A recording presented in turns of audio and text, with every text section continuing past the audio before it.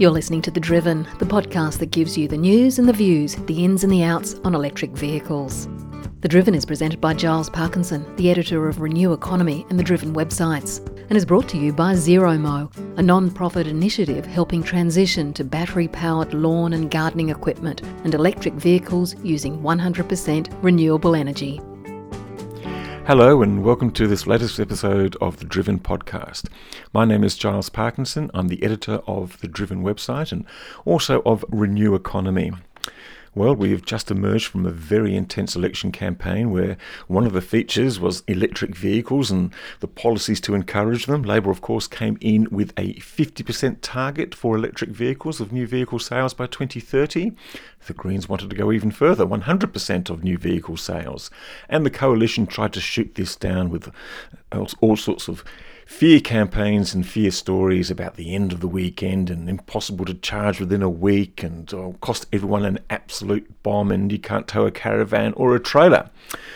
But I think we all know that this electric vehicle revolution is coming. Just look at Wesfarmers. They've dumped coal and reinvested their money in a lithium battery minerals investment purely because they see the electric future coming, and BHP made the same point 3 days after the election. They are betting quite big on electric vehicles, mainly because they see the use of minerals that they like to mine, things like copper and nickel.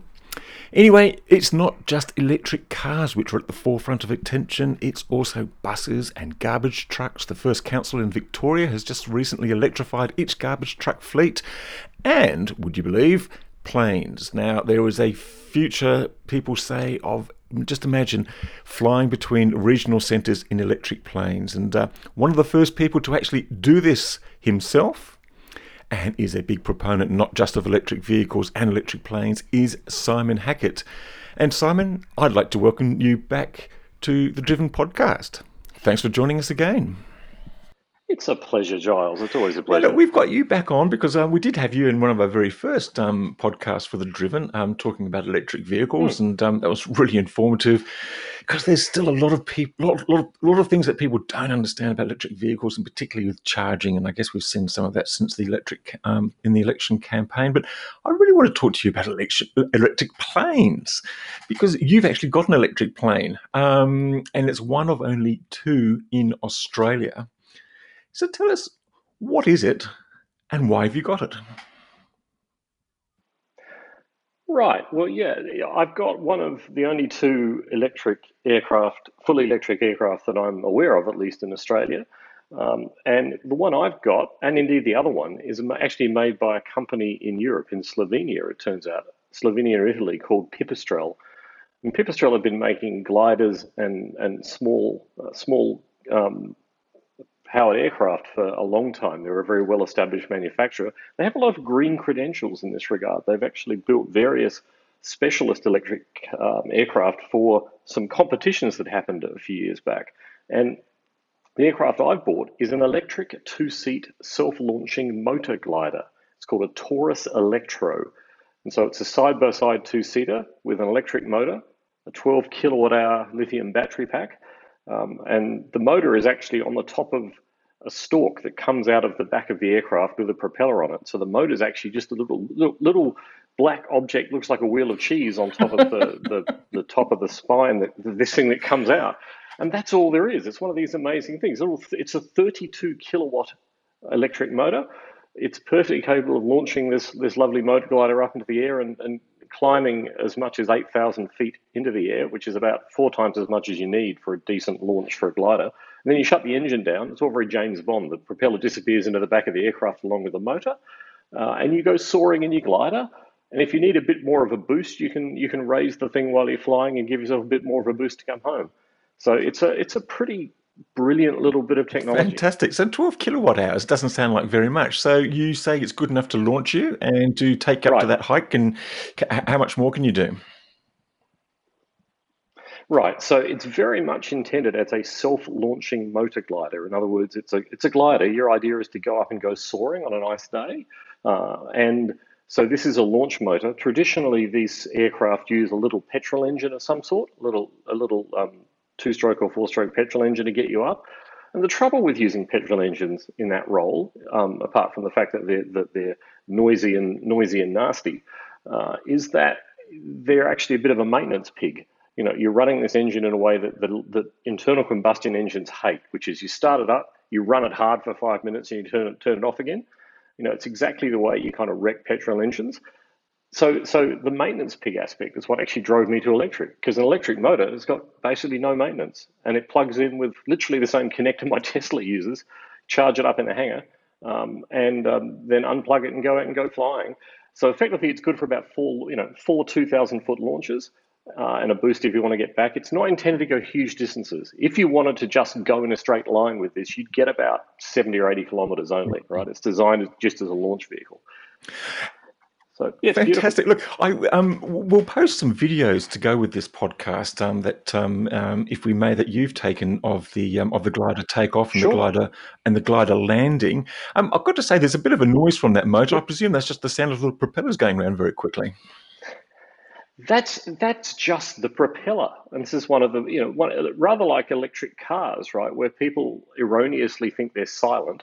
Actually, at speed, they make about the same amount of sound as any other car, because the majority of that sound's coming off the rubber meeting the road. And yes, you're dead right. In this case, it's the propeller meeting the air.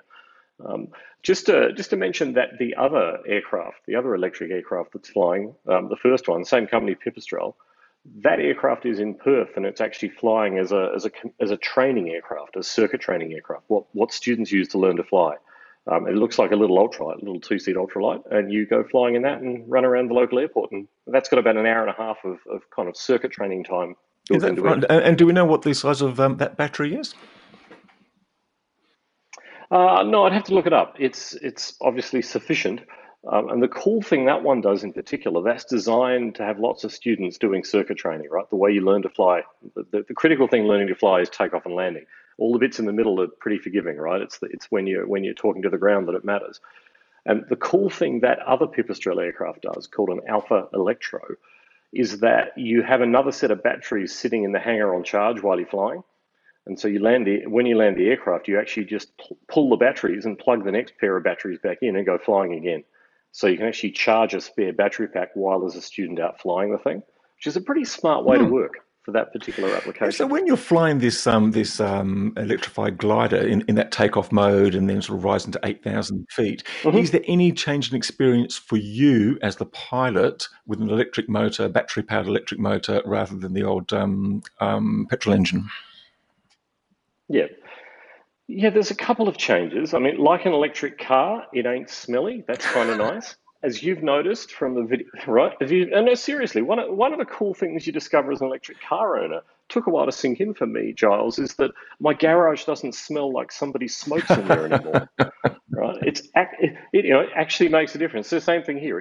While there is some propeller noise, it's much quieter than a conventional powered aircraft. Obviously, when the engine's off, it's silent. So the experience is just the same and just as beautiful with it off. The positive experience with it on is actually reliability. These petrol motors in these gliders are little things that get fanged really hard for short periods, as I said. And the thing you can get nervous about in a glider is whether you've got the capacity to give yourself a boost if you need to get home, if the weather's not quite good enough. In this case, if the volts are there, the motor will start. There's no uncertainty about that.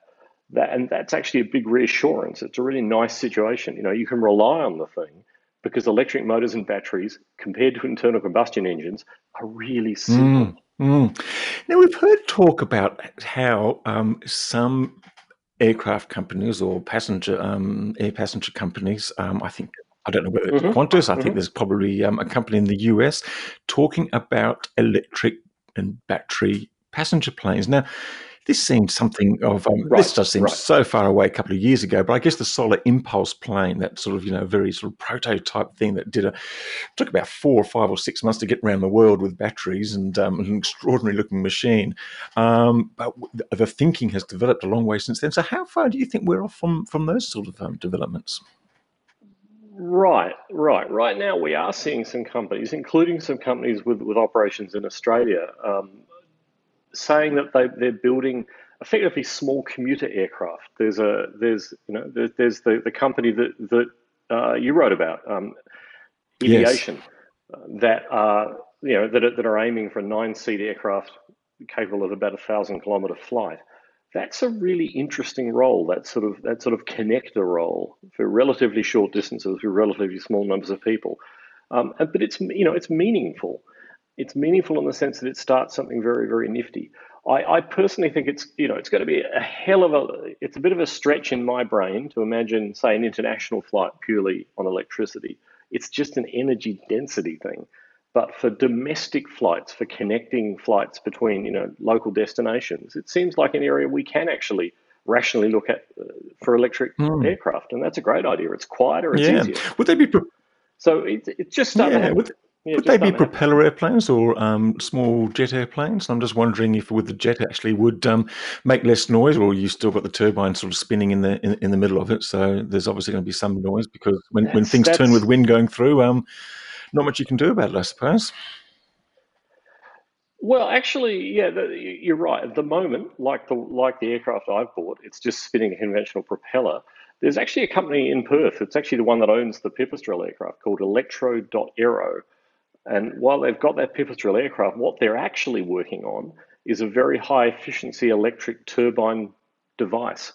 So basically, it's got blades, but it's built much more like a jet engine. So a larger number of smaller blades inside a turbine housing, and that does produce a quieter result. It generates thrust rather than spinning, just the spinning propeller generating a push. So that is starting to happen as well. That's fascinating. That's fascinating. And will electric plane? It Yes, is. it's remarkable. Though I suppose there might be something quite gratifying about actually hearing some sort of engine noise when you're taking off in a plane, or not. I suppose. Well, there can be. There can be. I mean, it's funny. It's like the BMW i8, which actually has, simulated nifty engine sounds actually coming out of the stereo because the actual internal combustion engine doesn't sound that way. So people do that stuff. The thing I'd say is that clearly electric aviation. Again, I don't see it as something that's magically going to do international flights, but it is an example of a situation where if somebody comes up with that magic bullet of a battery that's, let's say, 10 times the current energy density, right? And that's not an outrageous concept. We'll get there at this rate in 2 or 3 decades, just in kind of incremental Mm. improvement. But if one of those magic batteries turns up that's got 10 times the energy density, so you can have 1,000 kilowatt hours instead of 100 in a car, that sort of engine, that sort of thing would be the density that would carry aircraft around. And the point of this is you want to get the hang of building the aircraft now because shoving a better battery in later is easy. The same thing with electric cars, right? That's why it's so useful to have them out there and running. And finally, Tesla are dragging the rest of the world kicking and screaming into understanding this stuff is Yes. real. But all of the benefits in new batteries become a really easy drop in, and you solve all the other problems now, and that last bit then becomes the last icing on the cake. And I guess with batteries in an aeroplane, it must be the significance would be in the aerodynamics and where the weight is in the plane, because traditionally you've got sort of engines hanging on the wings, or in some of the older ones they're sitting on the tail. I guess if you've got batteries in the maybe in the fuselage, or maybe you have them hanging off the wings, I'm not too sure. Where would you put them? It turns out the subtly interesting place to put them in a lot of aircraft is actually in the wings, literally where the fuel tanks aren't.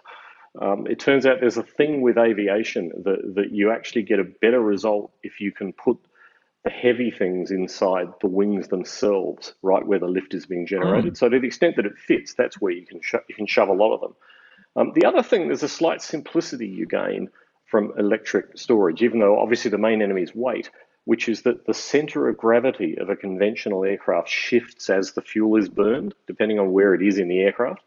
Big passenger jets are actually pumping fuel around between tanks as you're flying to adjust for that. Battery systems, obviously, that doesn't change, right? So once you've got the balance right, it stays Mm. right. But clearly, the challenge is energy density. The other thing we are starting to see people play with is the idea of using electric drives for takeoff and landing and switching to jet fuel in the air. And the reason that's sensible is the same reason diesel electric trains are so sensible, right? That electric motors are awesome at short bursts of high power, and that's takeoff, right? And also in landing. So you get much quieter takeoff and landing, and importantly for people who have to live in cities, the pollution from the jet engine no longer occurs over the city. It occurs, somewhere out over the ocean. And we live in a connected, a single world. It obviously still affects the atmosphere, but you aren't dropping the results straight on the heads of the people living in the city near the airport. So just like electric cars, the kind of long tailpipe concept actually has health benefits in terms of moving the pollution away from where the people live. That's fascinating. What a brilliant idea. I can't think of any argument against it. How far are we from those sort of innovations? That doesn't involve any great leaps of technology. It just involves integration, right? That's why those integration of that electric turbine engine I mentioned, the drive system, into an aircraft. The point is that you could run those electric turbines as the thrust producer. You would run them in batteries for takeoff, and then you would switch to jet aviation fuel going into a generator that spins the very same turbine, right? So you've got the turbines on the wings are electric in all cases. It's the electric version of a diesel train. Yeah. Yes. And there's no huge technology barrier there. There is that classic thing. There is just a hell of a lot of hard work. It's that old thing about innovation being 99% perspiration, right? Yes. That bit is coming, but the 1%'s already done. There is no actual technology barrier to that. It's kind of just a matter of cranking the handle.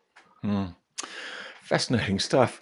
Look, I wonder if we might just finish our conversation around electric vehicles, as we learned from the first podcast you did with us, and I'd recommend listeners go back to that because it's quite a fascinating discussion we had about the sort of the early adoption of electric vehicles. We're now starting to see policies rolled out. This podcast is being recorded before the result of the election is known. In fact, we're a couple of days before the poll, so we don't really know who is going to win the election. But Simon, what do you make of 50% electric vehicle targets by 2030? I mean, Right. what are you sort of sensing out there that is achievable? Do you think we're aiming high? Do you think we're aiming low? Do you think we just need to get out with some sort of target now and then adjust it later once we see some sort of price parity appearing, whenever that does? Right. There's a few things there. I think having a target is a good thing because it then drives the conversation about designing incentives to head towards that target. Even if you don't quite reach it, the fact you've got a target is an enormously positive thing. And I think any aspirant government without a visible target to drive the adoption of zero emission vehicles needs to go back and re-examine their own reasons for being around. It seems so obvious that there should be that aspiration. Why should there be that aspiration? Because electric cars are real and they work and they're growing in every country that has incentives, which means every country except this one right now. They have these enormous benefits in terms of health. They could be the reason why there's a restart of an Australian automotive industry, because we are innovative humans. We can do that sort of thing.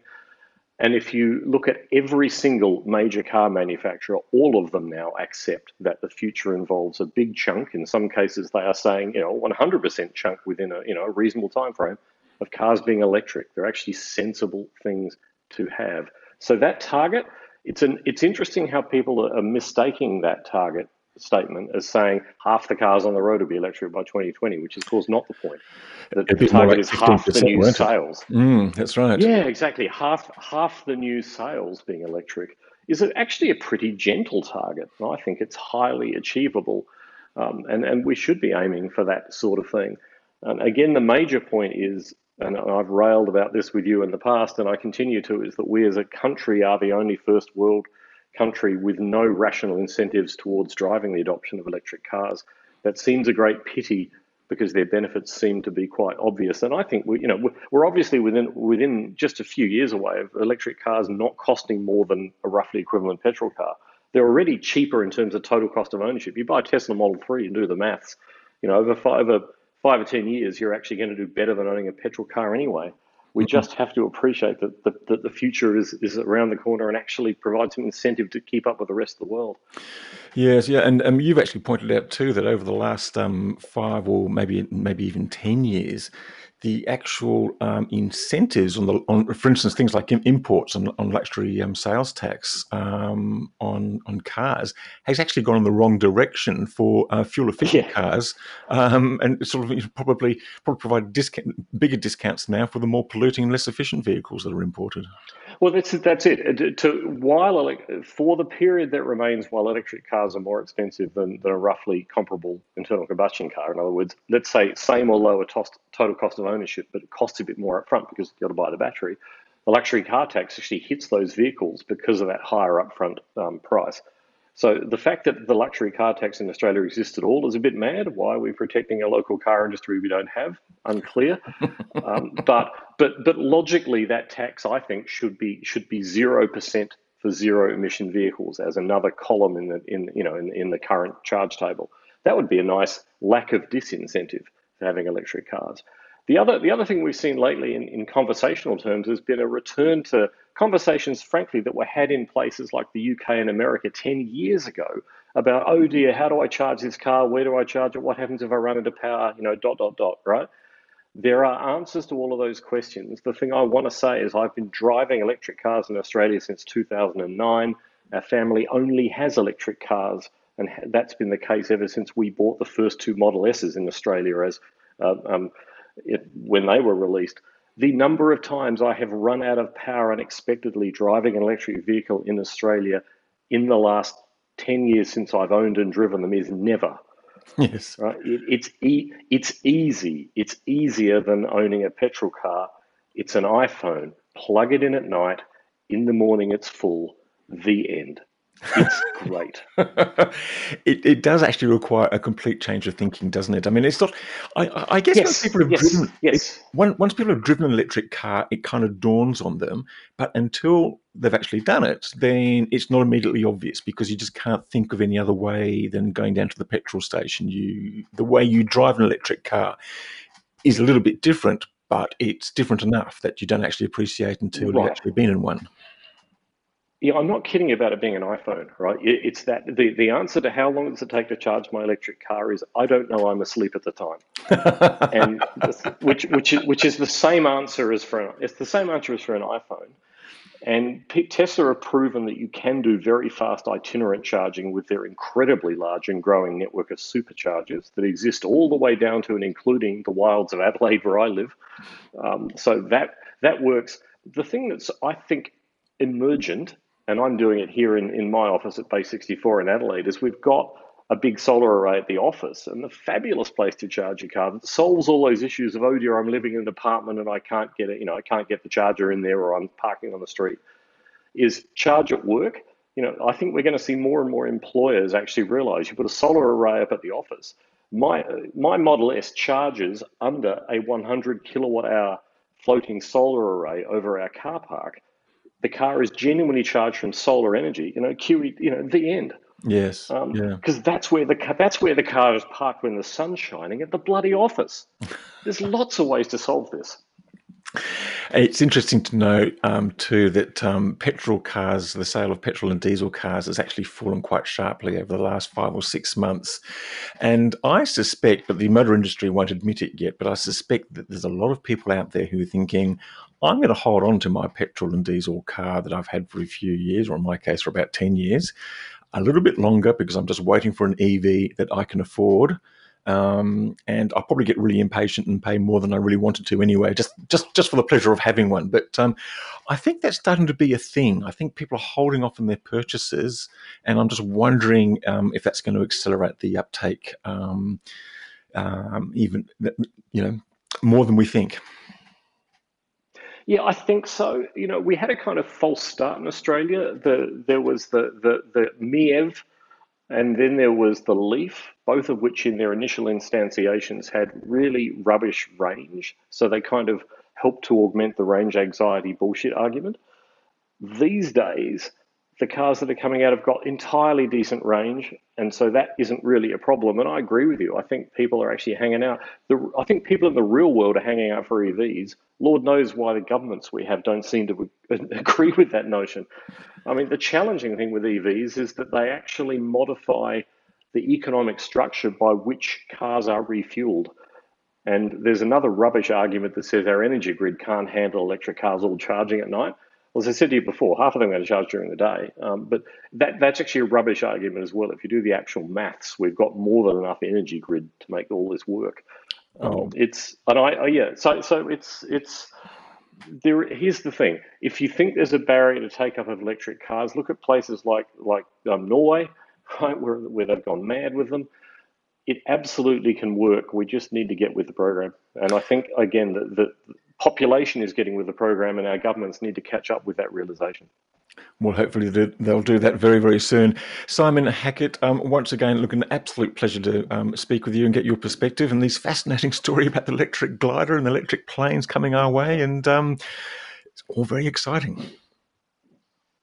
It is very exciting. And the last thing I want to say is, hey, when I posted a picture on Twitter a few weeks back of my electric Tesla Model X towing the trailer with my electric glider in it, just in order to bust another myth that you can't tow things. The valid argument is, yeah, but Model X's are expensive, if and that's true. But about a week ago, Tesla started releasing tow ball options for Tesla Model 3s. So you can, the car that there are the most of in terms of EVs in the world, pretty much, a Tesla Model 3 can now tow stuff as well. So, haha. Indeed. Your weekend has been saved. Your weekend has been saved. And also my weekdays too, because they've even added a roof rack so I can stick a surfboard on it when I get mine. So for me, that's the most important one. Simon, thanks once again. And thanks to all our listeners. And thanks also to the sponsor of our podcast, Zero Mo. We'll be back again in a week's time. Bye for now. Bye-bye. The Driven podcast was brought to you by Zero Mo, the non-profit initiative that supports battery electric alternatives for lawn and gardening maintenance. Zero Mo helps transition to cleaner and quieter garden power tools and electric vehicles powered by 100% renewable energy. Visit zeromo.com.au and find out how you can make the switch to zero-emission, petrol-free lawn and garden maintenance.